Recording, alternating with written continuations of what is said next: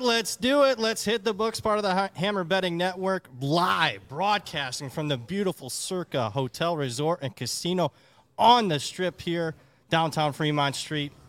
I'm merely Brad Powers. I am alongside the Never Punt, Never Parlay guys. You got Parker Fleming, Douglas Farmer. We have producer extraordinaire Zach Phillips.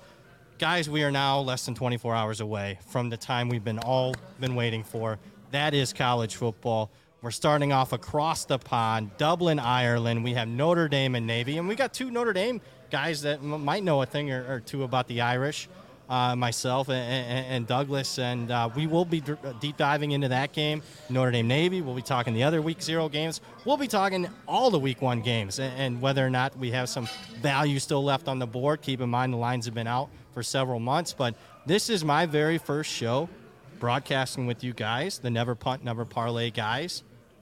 I guess we'll just meet on the air. How you guys doing? How you liking Vegas so far? Doing it live. It's been fun. I think I've been enjoying it a little more. Douglas has written like 8,500 words and putting out 3 columns, and I just kind of been vibing a little bit more than him. So, it's football season. There's no more. Brad and I have that in common. I think for me it's more writing, and Brad it's constant handicapping. But it's just if I can get 4 hours of sleep, I'll take it. And I got 4 hours and 15 minutes last night. Parker, we're good to go here in Vegas.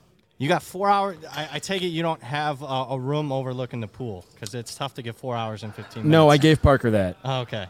Do you know what I'm saying with the bumping music? I have really good headphones. So okay. I was fair enough. Is this what they tuned in for, to hear about our sleep habits and our paraphernalia to get us to doze off? Well, they want to know what kind of state of mind we are in when we start to give our opinions. But this is my third Red Bull today. There you go. Let's start right into it, guys. Starting off at 2:30 p.m. Eastern, 11:30 Pacific. Notre Dame Navy. Notre Dame right now a 20.5-point favorite. Total's been moving. Whether depending if it's early in the summer, 48.5 up to 51, back down to 48.5, 49 in some spots right now. Yesterday I saw it hanging around 49 and 49.5.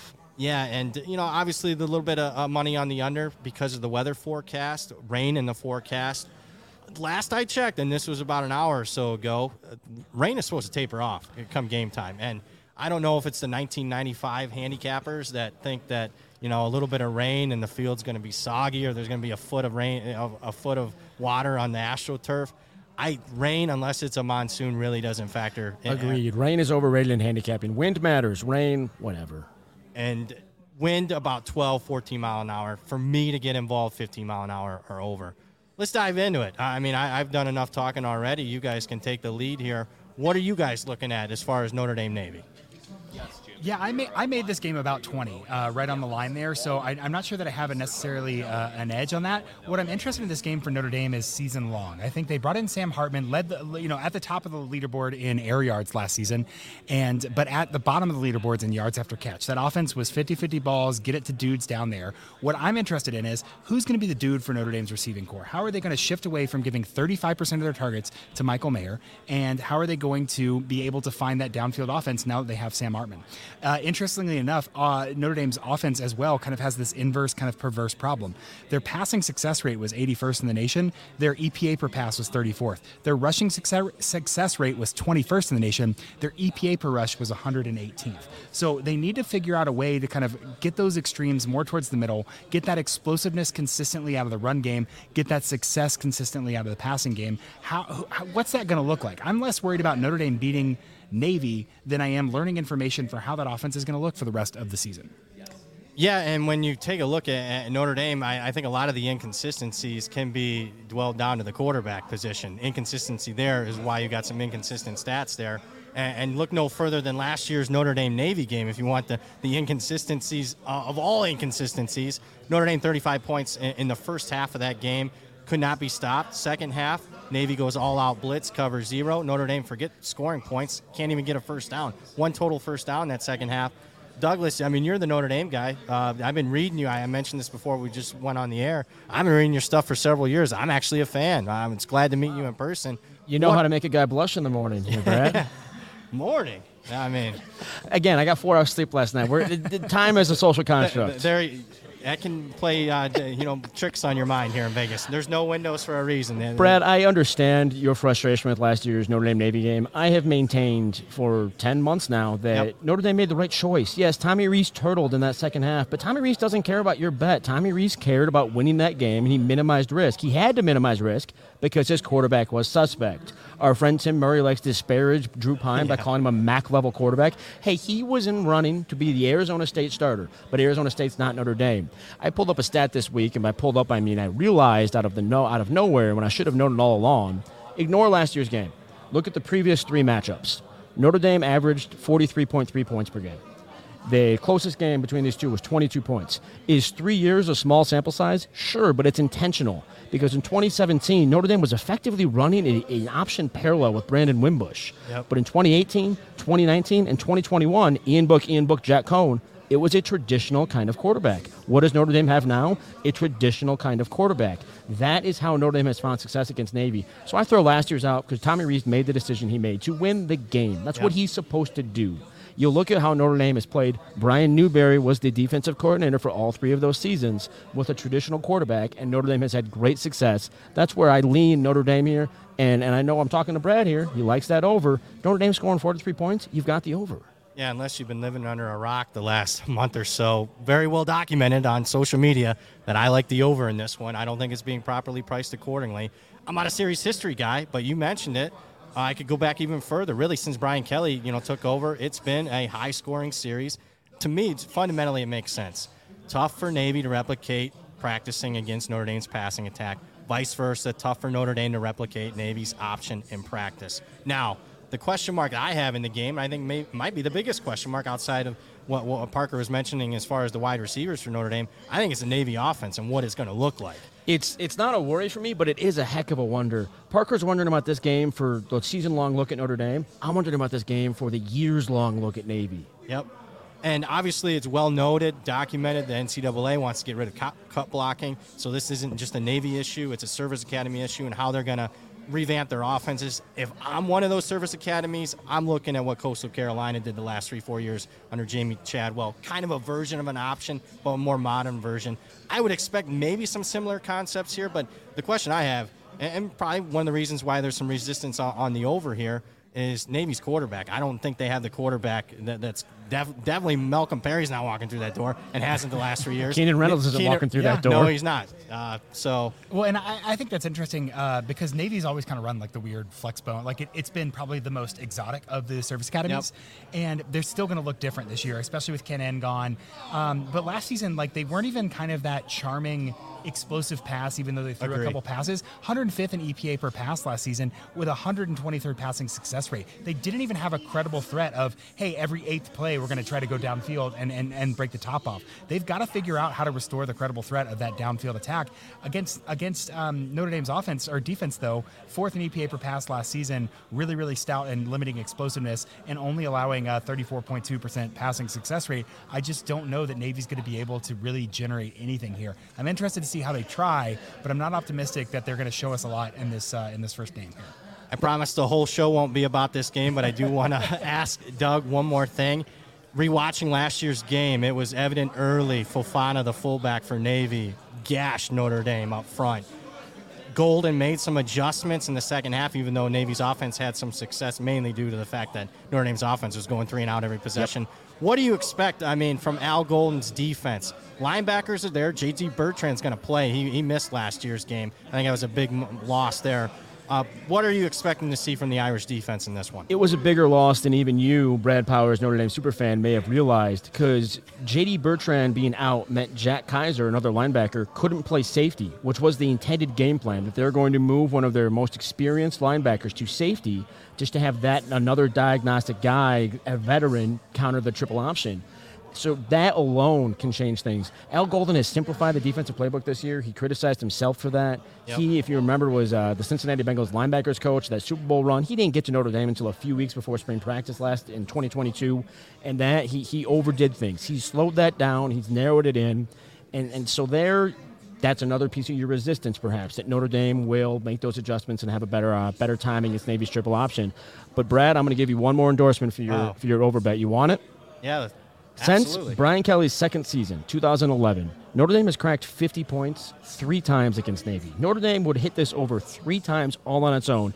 And now, 27-year-old trends are relatively useless in college football gambling. But how often is Notre Dame in Ireland? The last 2 times it was in Ireland, scored 54 and 50. Marcus Freeman might just decide to put on a show for the Irish. I'll wrap it up with that. I think Marcus might have learned from last year's game. He said he rewatched it on the plane ride over. I think he's probably upset. He rewatched the second half only on the plane ride over. He focused on the misery. Yeah, so I think if the opportunity is there, the foot on the gas pedal stays on in the second half, in my opinion. What a game to showcase Sam Hartman. And all those years you mentioned, I would argue right now on paper, Sam Hartman's a better quarterback than what Notre Dame's had. I mean, going all through those last 10, 12 years.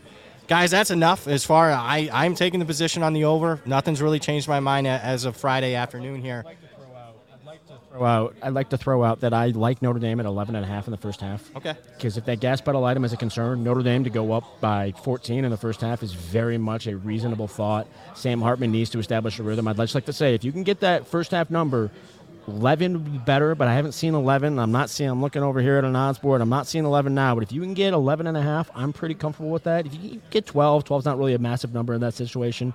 I like Notre Dame first half spreads. Do you like anything derivative-wise, Parker? No. I think Douglas and I had talked about you could get Notre Dame in the first half here. This for me is a learn about both teams.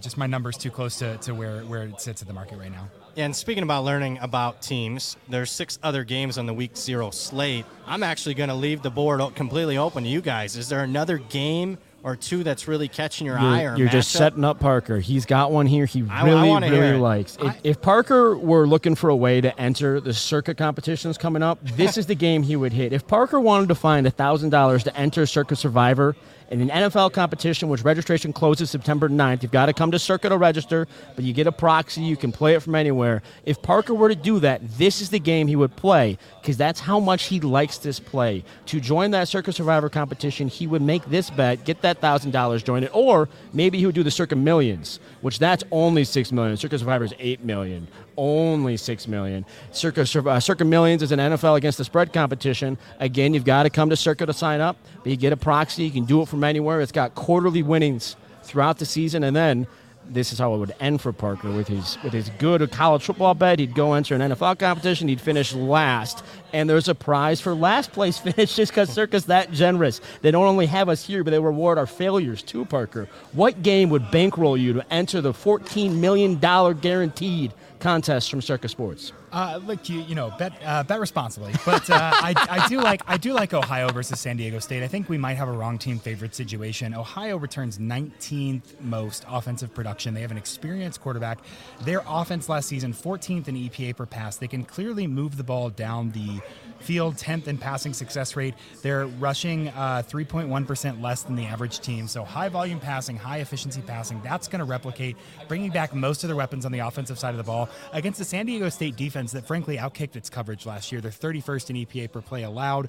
They were 42nd against the pass, 34th against the rush. They lose a lot of returning production. This game might be ripe for an over as well because San Diego State is returning 123rd most production on defense. Ohio is returning the 133rd, the absolute last in FBS returning production. Not to mention Ohio last year gave up the most air yards of any FBS team. So this offense is an offense that can be passed against. Unfortunately, San Diego State's passing attack ranked 90th in explosiveness last year. Really couldn't string things together. I like Maiden. I like that San Diego State's going to try to go downfield. But the issue is, I think only 9% of his attempts were 20-plus yards downfield last year. He had a 23.5% turnover-worthy play rate, and he said a quote that sometimes they have lulls in practice. He said that as recently as August. Makes me very nervous. I think it's going to be a shootout. I think Ohio's going to be able to score enough against the San Diego State defense that the Aztecs defense is not going to keep up.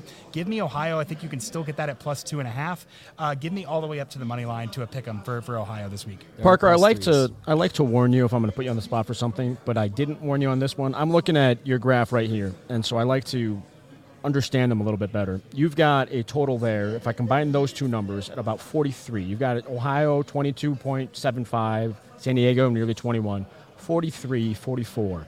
The over-under right now is 48, 48.5, 49. Now, you're saying it could be a shootout.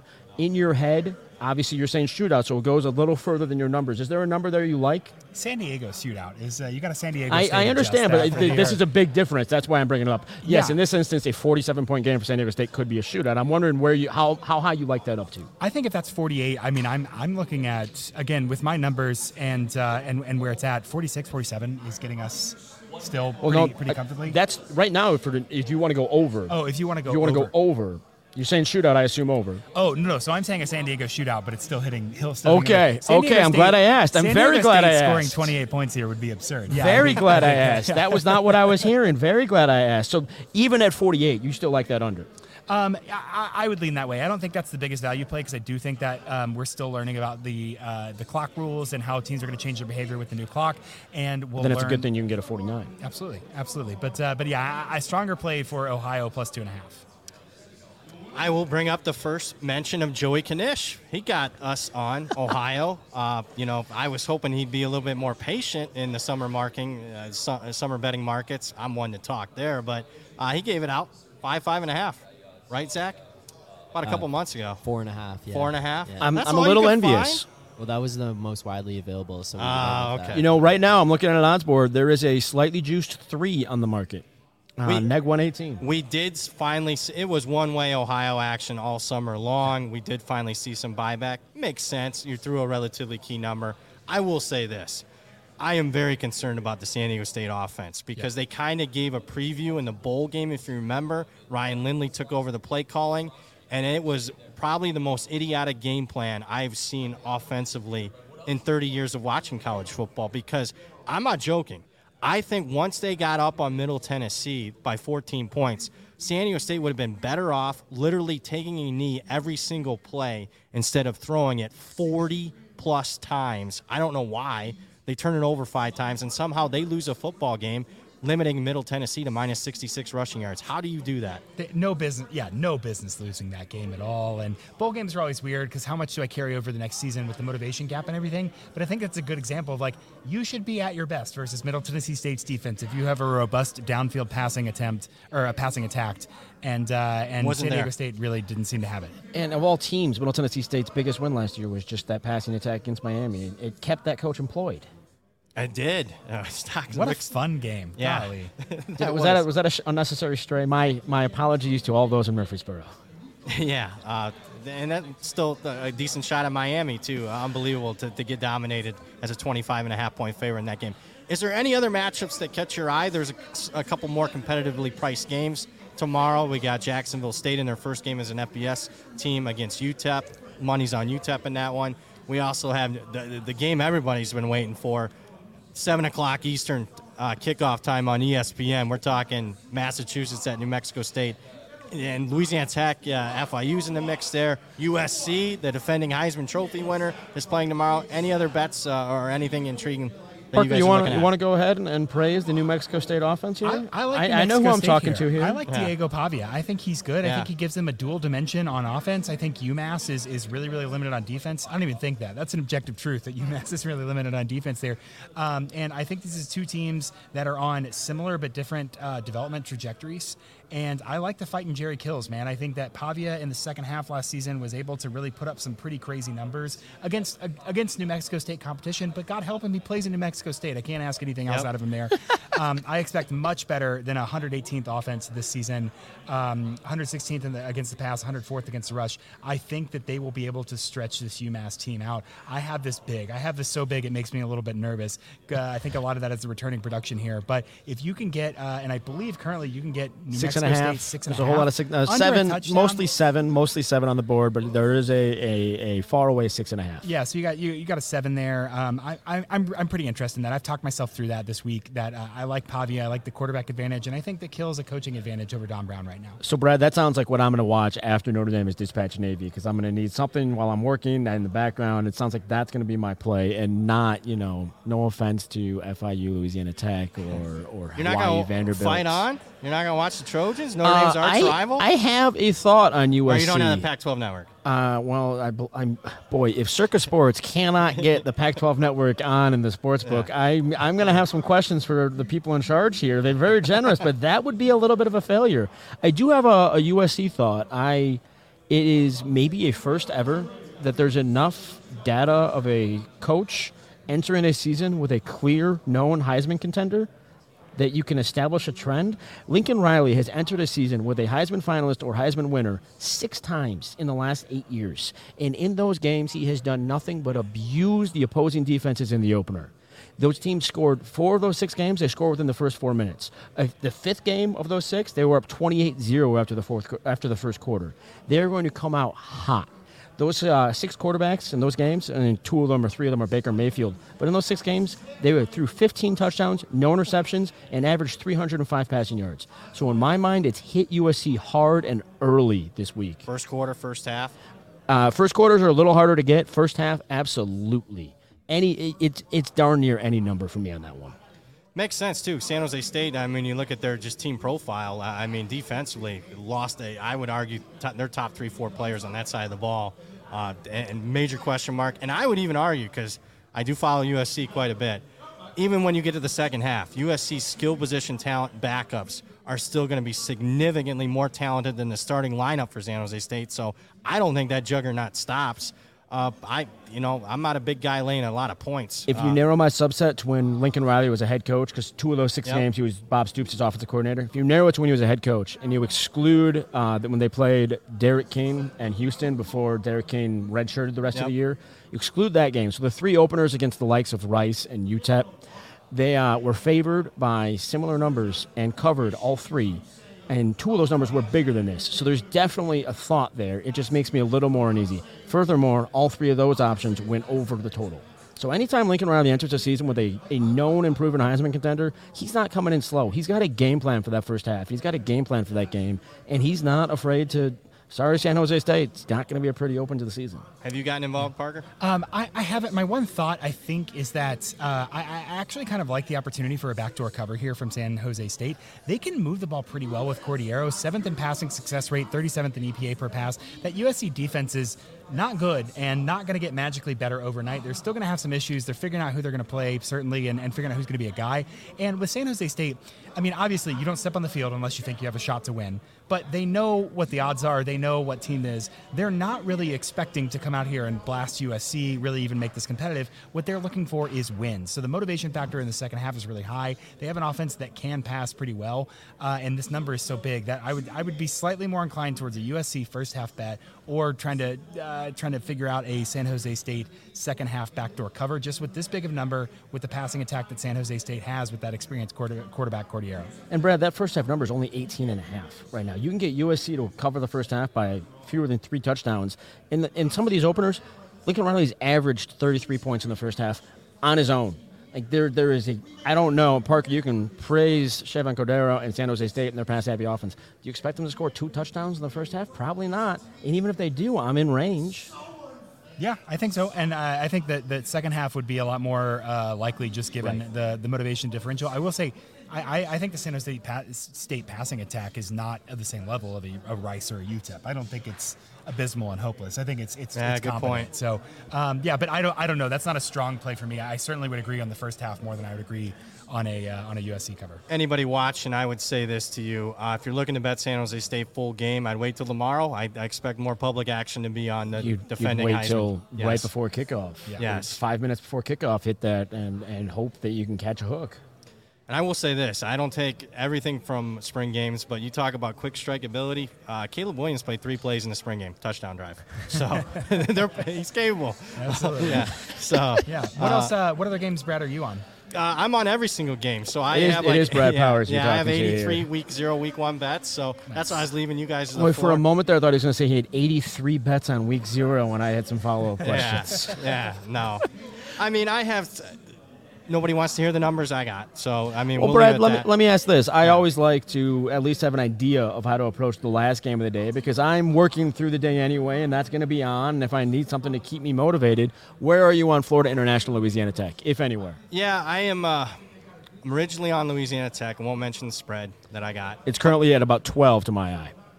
Yeah, I am more on the FIU side now. There's cluster injuries for Louisiana Tech in fall camp at running back. Crosby, rewatching last year's games, was, I would argue, the best player offensively or defensively, at least the most impressive to me, rewatching a couple of games. He's out. The backup, Sheldon from Miami, Ohio, he's questionable, so that worries me there. Look, statistically, FIU to me was the worst team in the country last year. I know they somehow found a way to win 4 games, including a double overtime game against Louisiana Tech, but I'm not wild about FIU, but McIntyre's okay as a coach. I mean, he gets the most out of the talent at hand, and I'm not wild about laying double digits in a week 0 game and a conference game. There's familiarity. So I'm going to fade the line move here at the current number and lean with FIU. I've seen 12s and a few 12.5s, but you can very much get a 12. Now, the question is, that's a dead number spot. Where are Right. we going? We going to 10? Are we going to 14? I would say 13, but yes. I would wait. This would be another instance where I'm waiting. Because, look, there's uncertainty. People are going to wake up tomorrow morning and want to bet college football. They're going to lean – in a game like this, they're going to lean towards the favorite because they have no clue, really. I mean, they'd be lucky to name the nickname of both these teams. That would be the Panthers for the Florida International? Yes. Louisiana Tech? I'm not going to get there. It's a Bulldog. I do like their offensive. I do like their offensive potential. Squirrel Williams from Baylor at explosive running back. Hank Bachmeier from Boise State is Yeah, I there. agree. Smoke Williams at wide receiver. And so if the pieces can get together, we've seen Sonny Cumbie at the Power 5 level as a coordinator, and it wasn't necessarily working. But at Louisiana Tech, theoretically, you could get a talent advantage. And so we got to see what their offensive line's like. I do like that. But, yeah, I would be inclined towards Florida International as an underdog here just because that number's gotten a little too big. And, Brad, you mentioned the injuries. I'm going to play off that a little bit. Yeah, I was a little bit bullish in the season win total market on Louisiana Tech, went over 5.5 because I agree with you. I think there's a high ceiling for this year's team as far as the transfers, some high-level transfers. Look, Bachmeier's first game as a starter way back against Florida State in their opener is probably still his best performance, but maybe in a different system outside of Boise, getting him away from those expectations might be a good thing now that he's playing for more of an offensive-minded coach. Yeah, absolutely. And on our show a couple weeks ago, Douglas and I actually have a beer bet on UTEP I'm versus not Louisiana wavering. Tech. I'm not wavering. I lean towards Louisiana Tech finishing higher than UTEP even. UTEP's going to win the conference. I think that offensive potential is really nice there. I appreciate your doubt, Parker. Only emboldens me. That's a good bet because I don't know. I mean, UTEP's definitely the more stable. The official bet, Brad, is who conservative finishes higher in the conference. It's not who wins. It's who finishes higher in the conference. If they tie, we go to the head-to-head. That's a good bet. I don't know who's the Come on, favorite. go ahead. It's why we didn't have a play on it and why we made a beer bet because we knew it was very close. Yeah. But yeah. You know, Brad, I have a thought for a beer bet for you. You may have 80 bets over the next 10 days, but I guarantee you have not considered this prop bet. Uh-oh. Parker and I endorse 2 life philosophies. One of them is never parlay, and the other is never punt. Notre Dame punted 4 times in the second half against Navy last season. How many times does Notre Dame punt tomorrow against Navy? Oh, wow. I'm going to go. Wow. I like to make your life difficult. Yeah. Well, it's going to be under 4. I know that. I'm just, do I go? I'm in between 3.5 and 2.5, so I guess let's just go 3. And I would go under juiced. Parker, you want to wager on that just for a beer for the comedy here? Let's go. I'm going to stick with Notre Dame doing what they've done and kind of pack it into the second half. I'll go over on that. You ready for the hot take? What's the hot take? Notre Dame will not punt in the first 2 weeks of the season. Dang. Wow. Never punt, never parlay. There it is. Wow. That is a hot take. That's spicy. Yeah. And obviously Notre Dame, for those that don't know Notre Dame's schedule, they play an FCS school for the first time in history, week 1 against Tennessee State. So, but it's still a hot take, I would think. If they punt against Tennessee State, I assume it's with 6 minutes left in the fourth quarter, and I'm going to feel pretty vindicated that they waited 60 and 56, 116 minutes to get to that punt. But it's that kind of look for Notre Dame's offense. They need to prove it. And I knew I wanted to put that on you, Brad, and I wanted to get you unwarned to get your honest thought on never punting for Notre Dame this weekend. It happened multiple times against Navy. There was like a period when Charlie Weiss was the head coach, I'm dating myself already, where they went like multiple years, like 3-4 years without punting against Navy. But it was that's either a all touchdown, out the lot window of as Navy's turnovers. offense changes. All of that changes now as Navy's offense has to adapt to the new rules. But that's off topic. We were debating UTEP and Louisiana Tech, and Parker's wrong. UTEP will be better than Louisiana Tech this year. Is there any other Week 0 game we haven't? Well, we haven't talked about, y'all. We haven't dealt with Hawaii and Vanderbilt. Yeah, let's do that. It's Clark Lee, one of Brad's favorite defensive coordinators, and the Fighting Rainbows. Come on now, how can we forget about this?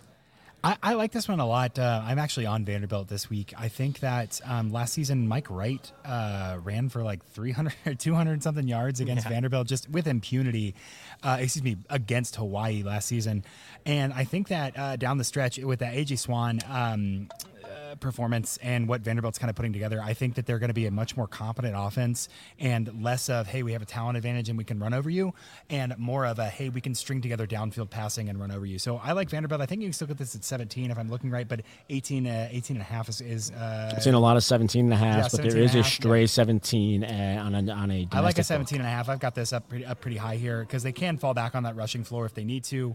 Hawaii, I think, in a little bit of a rough spot. I had them at 131st in EPA per play margin last season, and really didn't do much kind of competently at all. They're going to pass a lot and kind of try to sling it, against this Vanderbilt offense. But I really do think that that Vanderbilt's passing attack is going to be a little bit more of an actual threat this season rather than we can just run over you. And that's a little bit like, the Bobby Bowden thing of like you have crushing losses and then you get crushed. Like you get crushed, you have crushing losses, and then you win.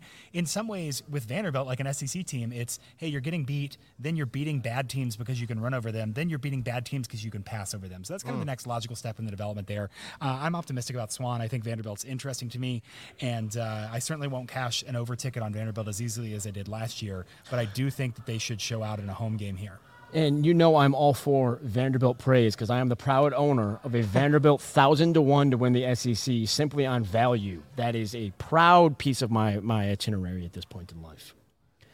What do you have on, Brad, what have you got on hand, Hawaii and Vanderbilt? So it's probably one of maybe 3 games where I haven't bet the side or total. I can get talked into both. I do like Clark Leak quite a bit. I hope they have patience with him. They should after the 2 SEC They gave him a contract extension this summer. To me, that counts as patience. Yeah. Brad, in your world, if somebody gives you a contract extension, are they getting ready to get rid of you? Is there something I don't know I've here? seen it before. Maybe they're reducing the buyout. I've seen it happen. Look, I've seen it. I know it's Vanderbilt, but it is the SEC, and I've seen a guy win a national championship one year in 2010 and fired within 2 years. So, you never know with the SEC. With that being said, Hawaii is kind of intriguing to me because this might not mean anything, but I try to think of off-the-wall type of stuff. And everyone used to watch Hawaii football 15, 20 years ago in the betting markets because they were the isolated game. They were a late-night game. They were enjoyable to watch. June Jones, Timmy Chang when he was the quarterback. I'm not sure if the market fully grasped how improved they were at the end of last year, because everyone remembers the Vanderbilt game. I would make a case the first 4 or 5 games of the season, Hawaii was the worst team in the country, metrically, everything. But the last 8 games, something happened with their bye. After that, they covered 7 of the last 8 games by a significant margin, to an average of about a touchdown per game. They almost won a bunch of those games. I think had they won a couple more, they lost 4 by a touchdown or less, maybe the market would have grasped their improvement a little bit more. So I'm a little bit more bullish on Hawaii, at least full season. I bet over 3.5 wins. It's just in this game. Exactly. I don't. It's right around my number. I guess if push came to shove and I had to absolutely bet it, I'd probably lean Hawaii, but I haven't gotten there yet. And the market's we've seen movement here. We've seen buy on Hawaii's at 17.5, 18 down to 16.5. Immediate buyback on Vanderbilt. So there's a lot of conflicting reports on. A lot of your argument there, I think, is also true of Vanderbilt. I don't think the betting public, the world, has grasped that Clark Lee is building this in a quality way. Now they will, I believe. This isn't. Technically, it's day to day, but I believe Vanderbilt will be without 4 wins there. I'm looking. Parker's playing the schedule game, and Brad is cheating off his computer. Yeah. I'm looking at 2022 because I remember they were like 9-3 against the spread, but their average margin against the spread was like negative 5.5 points just because of that Vanderbilt game. Yeah. Vanderbilt will be most likely without Notre Dame transfer linebacker Prince Colley, and so some of their roster improvement is going to be not AWOL, but absent for this game. That said, Brad, I will counter your Hawaii growth argument with Vanderbilt growth as well. Yeah. Who's your 4th win, Brad? There, we got Albany, we got New Mexico. Yep. We got Nevada. Well, New Mexico State, is that on the road or at home? You're betting Hawaii against the fighting Jerry Kills. Yeah. Oh man. Oh, I think we disagree. That is at home. That is at home. So that's the one we disagree on. So that's the one that kicks me to the under. There's at least a win percentage chance against UNLV there. Like it's not a guaranteed zero. loss, and you got to factor that in. Yep. Yeah, so you get a half win between for each of these, and that gets you to 4. So, that makes a lot of sense. Although I don't know, maybe a little beatdown effect. They do go to Oregon the week before New Mexico State and hosting them there. So we'll see what that game looks like. It's not an SEC Alabama beatdown. I'm not going to worry. All due respect to Dan Lanning in his second season, and I believe in second-year coaches, but I'm not going to worry about that too much. I got a note here from Zach Phillips, our producer, and I wanted to bring this up because, again, what do we believe in here? Never parlay and never punt. Correct, Parker? I endorse that philosophy. We have Amateur Hour Sports asking us, do you think Iowa will punt at all in their first game? Now, their first game is against Utah State Week 1, September 2nd at noon Eastern, and instinctively, yes, because it's Iowa. That's a very simple answer for me. And Brian Ferentz might need to average 25 points per game, but I like the question. I like the thought. But, yes, we didn't mean to troll Iowa when we came up with this podcast name, but it's what has become reality. Over 3.5 punts? I think I'd bet the over. I would. You can probably get that to 5 before I start to worry about it. And it's. I think they punted 10 times against South Dakota State last year in the opener. I hate this contract because it's going to create. Now, we get frustrated as gamblers when Tommy Rees turtles against Navy or when Brian Kelly goes for it on 4th down against Alabama in the semifinal. But they're trying to do their job. Iowa's going to have a point this season where the correct thing to do is to kneel it out. And there's going to be a question of, will Brian Ferentz go for a touchdown to help his job status because he needs to average 25 points per game? And it's not. We gamble knowing we can get burned on that, but it shouldn't impact these players from his contract. I'm sorry for my rant there. It doesn't really deal with gambling, but it is a problem for me, and I dislike it vehemently. Yeah, it does make things interesting. I want to see. They're not playing an FCS team this year, and I want to see. Western Michigan's close. It's not far off. Shout out to Tim Lester and his math binder, though. Tim Lester is long gone. Now it's Lance Taylor. Utah State is not great, and if you believe what Blake Anderson's been saying, they're going to have a rough year. I wonder how much of a tune-up game they'll really make that, knowing that with the cards on the table about the points per game, with losing to Iowa State last year, that Iowa State game matters a whole lot to Iowa. So I think there's going to be a lot of punch just because I think Iowa's going to continue to solve the Ferencian problem, which is how little can I do and still absolutely win a game. And I think that they'll punt a lot against Utah State, trying to hide, even if there is some kind of Cade McNamara offensive revolution coming to Des Moines. I think it's in their best interest to keep that under the radar until that Iowa State game, and then try to make up for it with points against Western Michigan and get that average up. It's despicable. That contract is despicable. Everybody at Iowa should be ashamed of themselves. The people in Iowa who should not be ashamed of themselves are the players who believed the lie that they could gamble. I'm okay with their mistake. They shouldn't have done it, but it was a young mistake. They were misinformed. The people who offered this contract should be embarrassed. I officially have no comment on this issue. The Brad, what do you got? The AD who offered the contract, he's fired. So, I mean, there might be some truth to that. It's not a slam dunk. McNamara is going to be 100% if alone play. So we've seen one-way action on Iowa. I think some of it is the scoring. There's an opportunity for Iowa to put one on Utah State. I mean, even though it's Iowa's offense, I think they do so. But McNamara's been banged up. He's already coming off injury. He went down. I even saw the practice highlight. It looked bad. I hate that. The video of the non-con injury always just makes it makes my skin crawl. I hate it. It makes me laugh that we're saying they could put one on Utah State, and the projected score based on the spread and the total is 34-9, 34-10. That's putting on for Iowa football. That's total domination for Iowa football. Let's talk about Notre Dame cracking 50 against Navy 3 times in about the last decade, and here we're praising Iowa for maybe cracking 30. Utah State last season this defense was almost allowing a quarter point per play. Yeah, pretty rough there. So I think that if they were going to put one on anyone, it would be Utah State. I'll believe it when I see it. Much like Notre Dame's receivers, USC's defense, I will believe Iowa's offense when I see it. Last one we want to get to, Brad, I think is we haven't talked about UTEP and Jacksonville State, and I want to get your thought on this. Okay. Because there's kind of a trade-off there. So I'm in on Jacksonville State over 4.5 for a flyer for just a small amount. I don't disagree with that. Because again, what if it's Rich Rod, right? I think we're doing there. What I'm interested in is what you make of the line differential, offensive and defensive line between Jacksonville State and UTEP. How far away is Jacksonville State? Is that something we need to learn about in this game? Is that something that we kind of have answered going into this? Well, I like how you set me up for that one. You alley-ooped me. Yeah, I think that's the matchup to watch in this game because Jacksonville State has some disruptive guys on that front, but what they don't have is a lot of size, and that worries me. Average front weighs right around 270 pounds for Jacksonville State.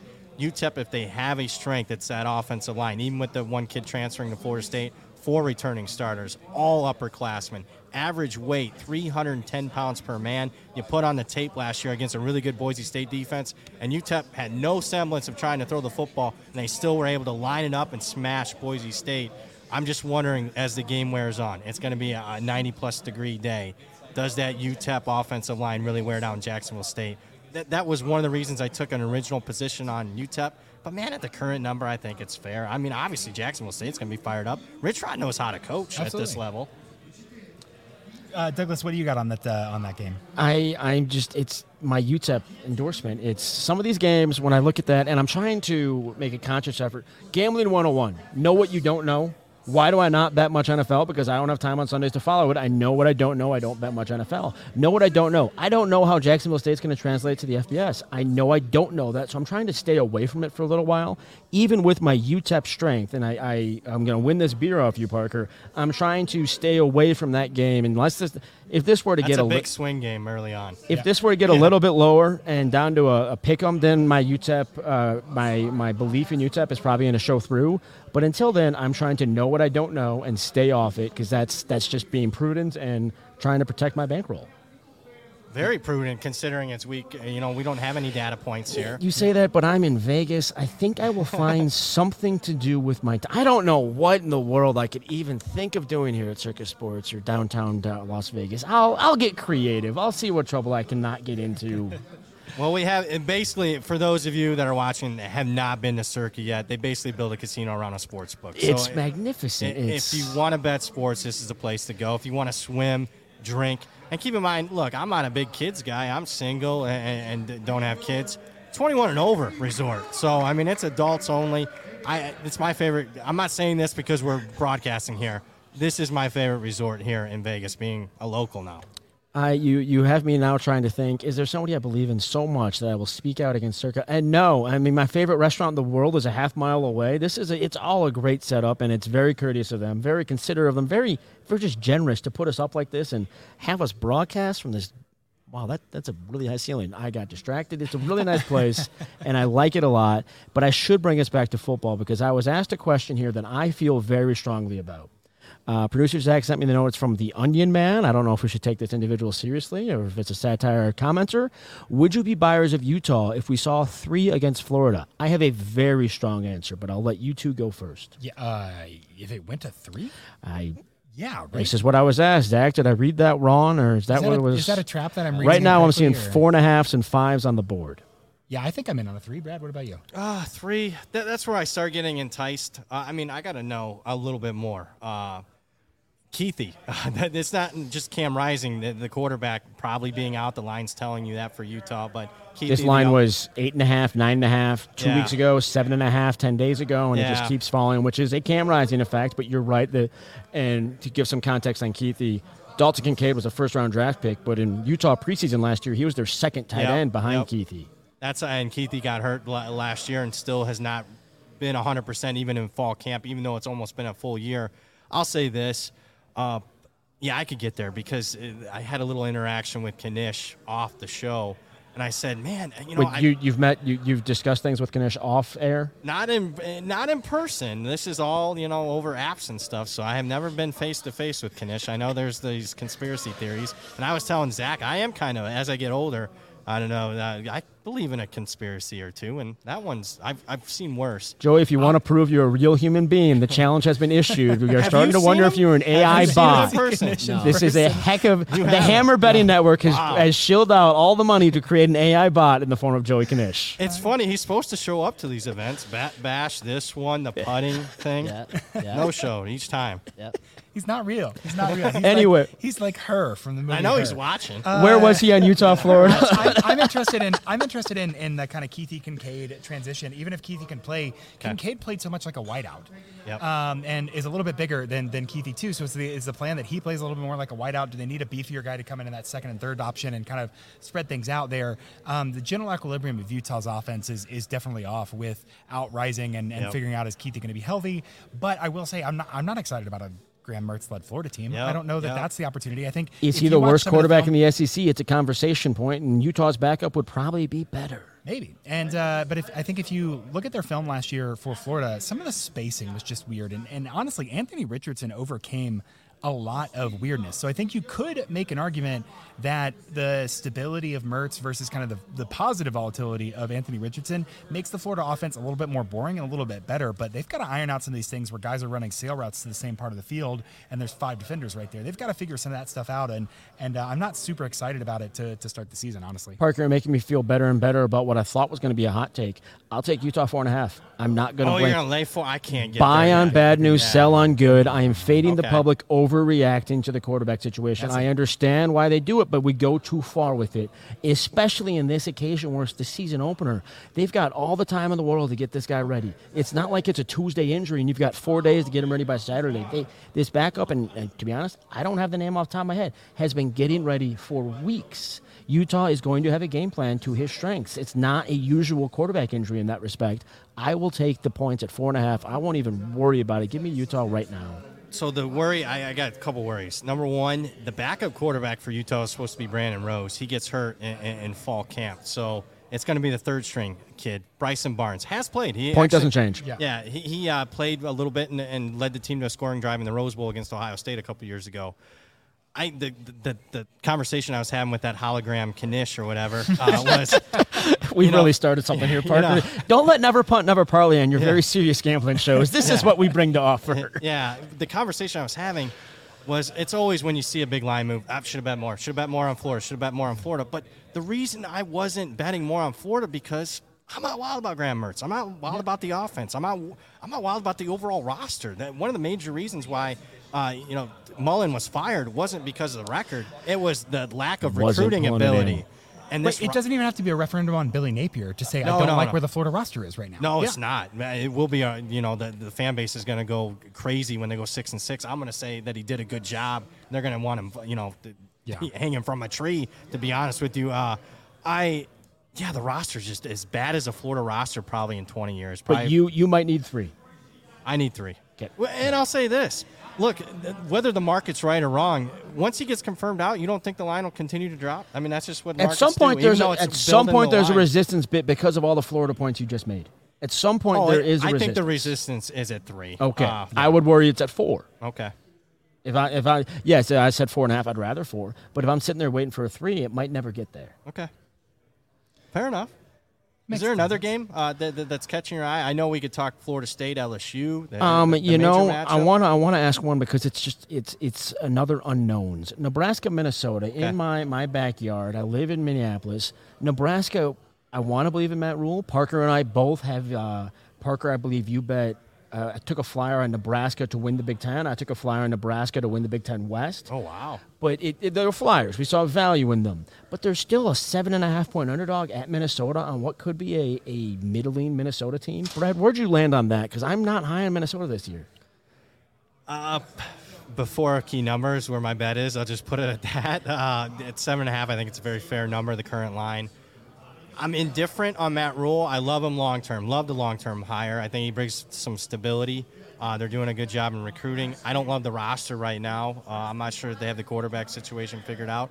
Although I'll say this. Generally speaking, I wanted to be pro-Nebraska this year because I thought the coaching for the last 5 years was so abysmal, and they were much better than their record, not just for 1 year. We're talking 5 years because of you could go through college football history and maybe not find a worse record than Nebraska's had in close games the last 5-6 years. So, but with that being said, I thought the market, like it typically is, probably a little too optimistic about Nebraska because I did end up going under 6.5. I think 6-6 should be cause for celebration. I don't love hearing this, Parker. I'm sorry. I respect Brad's action too much. I don't love hearing this. I'm okay with that. I understand the logic behind it. And again, I have a flyer on it. It was value. It was very much a value play. I was thinking the Big Ten West may have a relative down year, and who knows what Matt Rule could do. Yep, absolutely. And I think that Rule has shown that he can win at certain levels. I think you could argue that there's certainly an argument out there that the Matt Rule revolution in Waco was actually the Joey McGuire revolution in Waco. But history is that's in the weeds. Told. I like by the victors, and we'll see long term kind of how that all lands out. I certainly have an eye on Waco this season with Dave Aranda, kind of first year having his guys in the defense, and we'll see how that looks. But with Notre Dame and Nebraska and Minnesota, I'm interested. Minnesota's in kind of a weird position where they return some skill guys, but lose the quarterback and might have to dramatically change the offense. Lose the best running back in program history. And lose arguably, I suppose they might have to just. They bring back the wide receivers and might have to move away from running a glance RPO 95% of the time or whatever it is. And I'm interested in kind of how that affects their offense and kind of the governor on that offense. I'm inclined to believe they're going to be much more traditional. I wasn't certainly. I'm gonna botch his name, Kaliakmanis. And I wasn't certainly impressed. He wasn't in great situations last season, but I don't think it even has the ceiling right now of a Tanner Morgan in terms of that consistency. They're going to have to figure out what is our identity now that we can't rely on this rushing floor to really kind of dominate. So I would lean a little bit towards Nebraska earlier here, maybe a feel-good win for Rule that gets them a game day or something, and then they get back down to earth. Brad, I've got to give you some credit there. Every podcast I've heard all summer only refers to Minnesota's quarterback as the Greek passer or whatever it may be, and here you go, dropping the actual pronunciation on us. That's more than handicapping. That's caring. I agree with Parker, though. I think his arm talent's better than Tanner Morgan. I thought Tanner had a noodle arm the last couple of years, but I think from a consistency aspect, I'd be worried. I'm honestly not worried about the running back position for Minnesota or a receiver or tight end. That Spam Board kid at tight end's really good. Yeah. I'm actually, believe it or not, concerned a little bit about the offensive line. They lost a lot of their interior guys, and man, watching the spring game, they just didn't look the part yet, like you would typically see from a Minnesota offensive line. I am on both sides of this game. When the news broke about there could be some locker room issues with Minnesota, you know how that is. Like with today's news, it just spreads like wildfire. So I ended up taking Nebraska plus 7.5. I'm very comfortable going on the record and saying that was kind of a gross way to try to capitalize on the Northwestern situation and get some clicks. I don't think I'm less believing that there's going to be any fallout for Minnesota in terms of even interior culture or how they do things or how the players care about that program. There was a bigger PJ Fleck worry a year and a half ago than whatever this nonsense was. Yeah. So, but I think it's fair. It does ripple through, and the market responds to it, and that's part of being sharp here is understanding that these lines are assets, and we need to figure out how they're going to move, and not whether it's right or wrong, but how they're going to move. We did have a question I see here in the comments, Brad, about FCS lines. Well, Parker, before you get to that one, let's stick with week one. We've got a question right behind that, another week one line while we're on week one. Brady Dawley asks, North Carolina State, UConn. Heard arguments for both sides. I'm seeing that at 14.5 or 15. Obviously, North Carolina State favored against the Fighting Jim Moras. I'm high on North Carolina State this year because of potential, but getting them early in the season is going to be an overbuy, which at that point, if I can get 15, I'm on UConn. I have a UConn ticket in pocket. I think anything above 14 certainly a lean there. I don't think – look, Jim Mora Jr. did an unbelievable job last year getting them team to bowl eligibility, and it wasn't like they were fortunate. This was a team that was banged up as any team in college football at the skill positions. They had to play a freshman quarterback. They had to get down to a third-string running back last year. So I actually think this year's team's bigger, stronger, faster, deeper, almost across the board. And if that's the case with NC State having a brand new offense, maybe there's some things they got to work out. They certainly didn't think they had the wide receiver position worked out. They had to go and get Bradley Rosner from Rice late in the summer. So he's a quality player by all means. Yeah, no question he is. He's going to start immediately. That's how bad their wide receiver room was. I do like the defensive philosophy for NC State. I think it's as underrated a defense as any in the country. We've seen a lot of money on the under, but typically when you see low scoring, I just generally – I go more towards the dog. When you have suppressed scoring, I don't want to be laying more than 2 touchdowns. Yeah, it makes a ton of sense there. And UConn even arguably should have won their bowl game against Marshall, who was a good team last year. UConn just did some bad football program things in that game and just made some mistakes. I think the ceiling there is really high, specifically on defense. UNC is negative 0.3. Not UNC, North Carolina State. You are notorious for this. Negative 0.3 EPA per play last year, and the offense wasn't great even with Leary healthy. I don't know that Armstrong is necessarily the magic weapon, but I do think that Doran is sharp enough to say we need to know what we've got and get as many reps against live football teams as we can, and they are going to chuck it. So I'm interested to see how UConn can kind of stress test. Will respond to the stress test of high volume slinging it downfield that we'll see with Armstrong there. And of course, there's the obvious. If you've got 15 as is available, that's setting up for a backdoor cover. UConn's at home. There's even more reason for them to actually play the fourth quarter if they're down a good bit. That's sitting right there. Now, Parker, you started to bring up, we were asked by this Max Hacker or Hawker. I'm not seeing my screen very well. Any FCS lines we want to hit? Are there any FCS coming out tomorrow? North Alabama Mercer is at 3:30 Eastern, and then Fordham Albany is at 7 Eastern. Are there anything there you're looking to see, Brad? I think you're more the FCS expert here. I'm out entirely on FCS. Yeah, I'm in. I would love to tell you all, but I mean, I'd tell you, but then the old Top Gun line, I'd have to kill you because I mean, it's going to be a race to get those lines.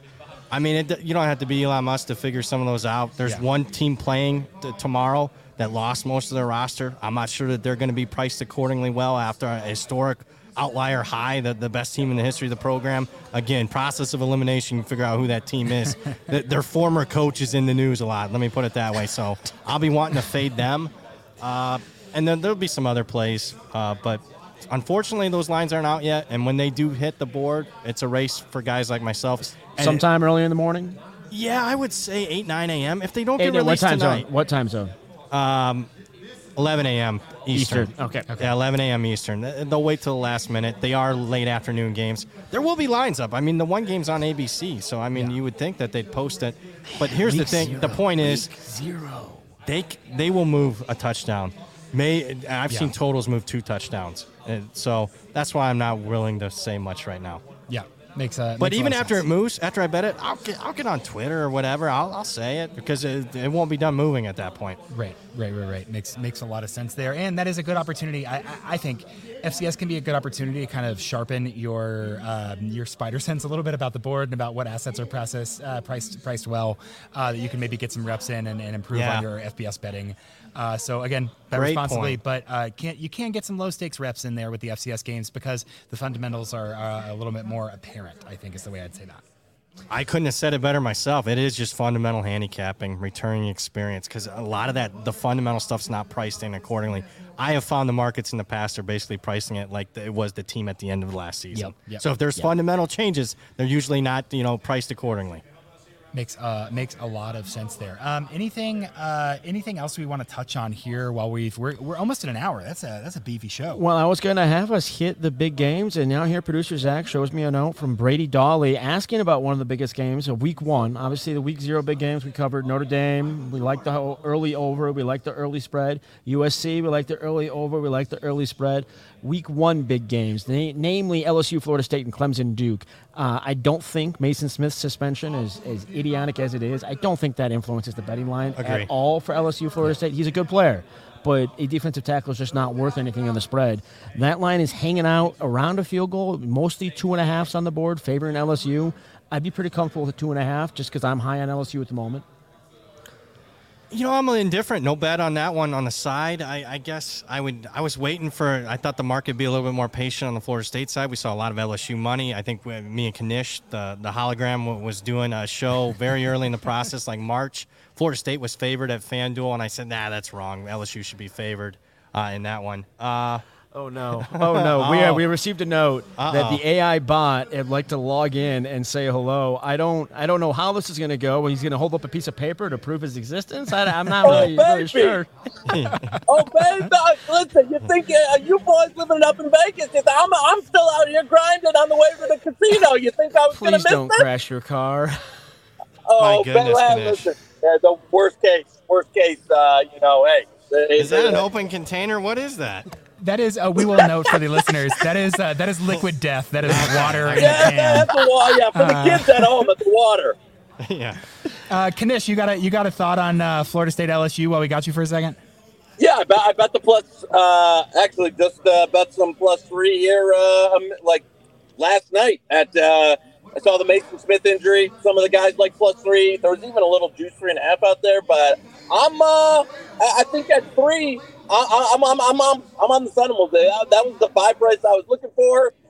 Apparently, you can't get an autograph 3 years ago anymore and play college football. But NCAA is I'm in nothing on the but 3. idiotically consistent. Idiotically consistent from the NCAA on that one. Kanish, while we still have you before you wreck your car there, Clemson Duke is around 12.5, 13.5. I'm seeing both on the board. Where do you land on that as one of the other big Week 1 games? This is a HTB Powers and Kanishi head to head.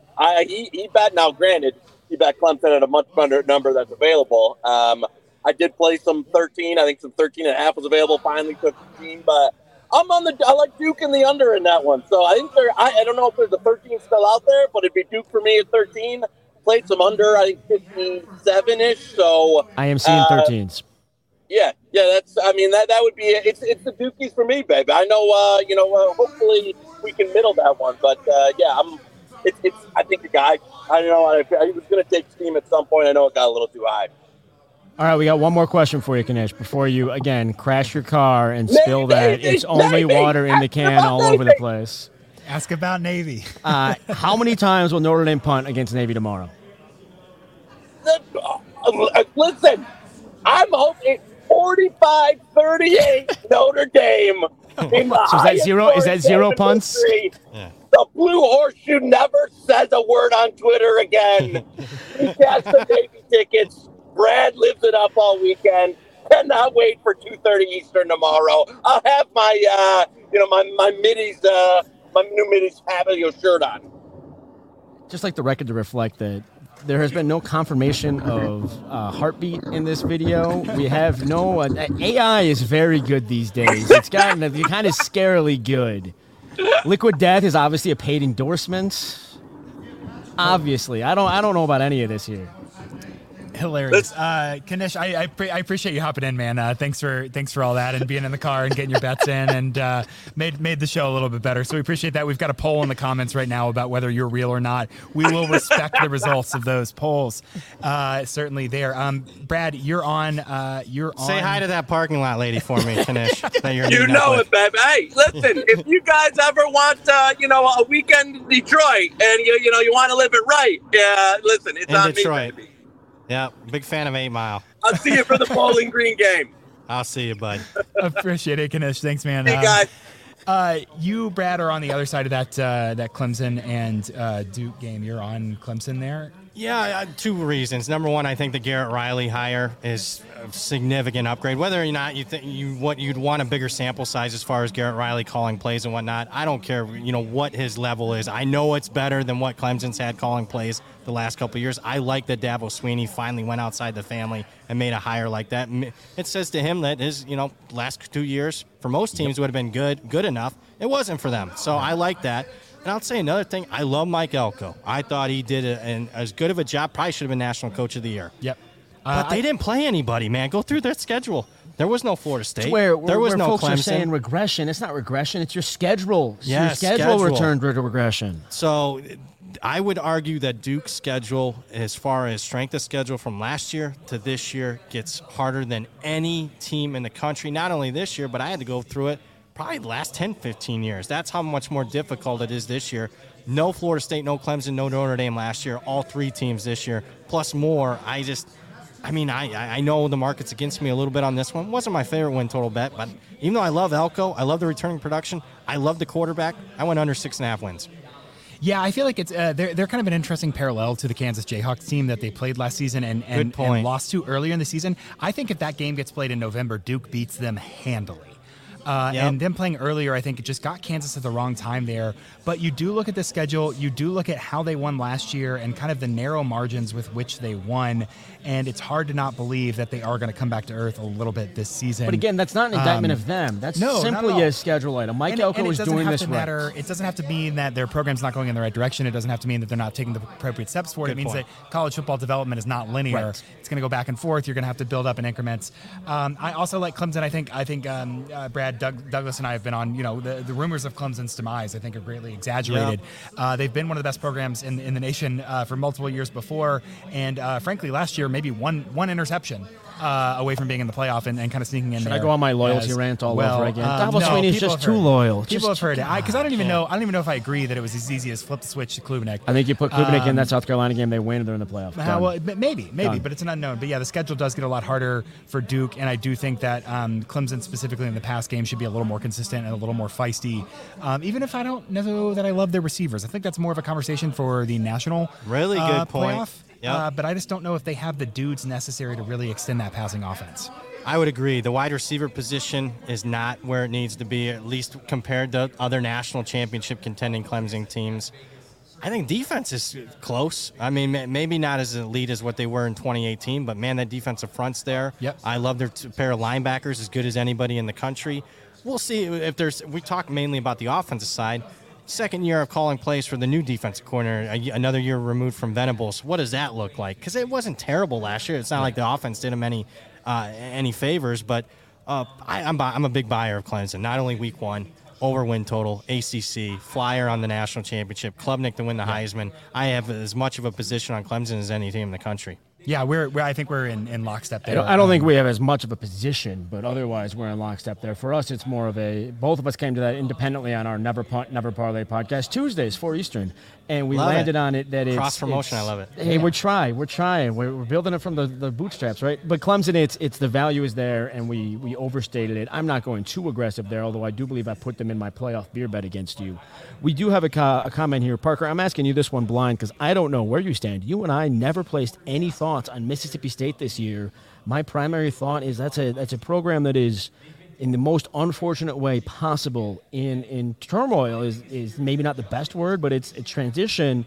Obviously, the very, very untimely passing of Mike Leach threw it all into chaos there. They're going to change the offense, and these players were not recruited for anything but the air raid, and that alone will make me think we have not properly priced in the under on the 6 or 6.5 wins. Yeah, looking at what I need for my Arizona under to cash as well, you've got 4 wins on that schedule, I think, between Southern Miss, Southeastern Louisiana, Western Michigan, and Arizona there. But from the East, you do go to South Carolina. You do get a Kentucky team that I think might be underrated. I don't know if I've decided that they're underrated, but I think they might be underrated. And then your other home games are Ole Miss. You got to go to College Station. You got to go to Auburn. If they had Arkansas and Miss in Starkville, I'd be a little bit more interested in the 6.5 there. But I think I'm leaning towards an over. I think I'm leaning towards an under here just because they're going to have to go and get 3 wins there, and I just don't see 3 wins in that SEC schedule with the turnover. I mean, Will Rogers is as accurate as anything you could ask out of an air raid quarterback. Will Rogers is, and I think we have not air raid anymore. Right, and it's going to be a little bit problem. different, and what you can ask of him, I think, is limited in another system. So, that's a hard under for me, but I think I'm on the under for Mississippi State. And then let's hit one more comment here from the Onion Man again. Is it a satire? It's Joey Knish. I knew it. Brad, I'm deferring to you because you are a resident Bowling Green expert. Bowling Green looking like it's 10 against Liberty. Where do you land on that? It must be a week 1 game because I haven't put too much thought into it yet. So I'm very pessimistic on Bowling Green this year. I just thought they were very fortunate to get to bowl eligibility a year ago. We saw it in the bowl game, Pavia getting first down, scrambling left and right on 3rd and long to steal that game. On a game that Bowling Green should have won, to be honest with you. But grabbing 10 here is endorsing, and Jamie Chadwell's offense is not an easy one to pick up. It is a rather intricate offense for a quarterback to handle, so you're endorsing that right out of the gates. 10-point favorites. I want to take Liberty here, but there's 2 things bother me. Number one, Liberty's not had a good offseason. They've lost several players in their 2 deep for the season due to injury. They had an unfortunate player death, and, forget it was a true freshman kid, but what that does in a locker room. Yes. Yeah, we saw with San Jose State was rock solid at the start of last season. They had an unfortunate player death. They were not the same rest of the season. That's only human, only human for anybody, but we're talking about 18 to 22-year-olds. Yeah, it's a difficult item to handle. Why is football important? You start asking questions like that.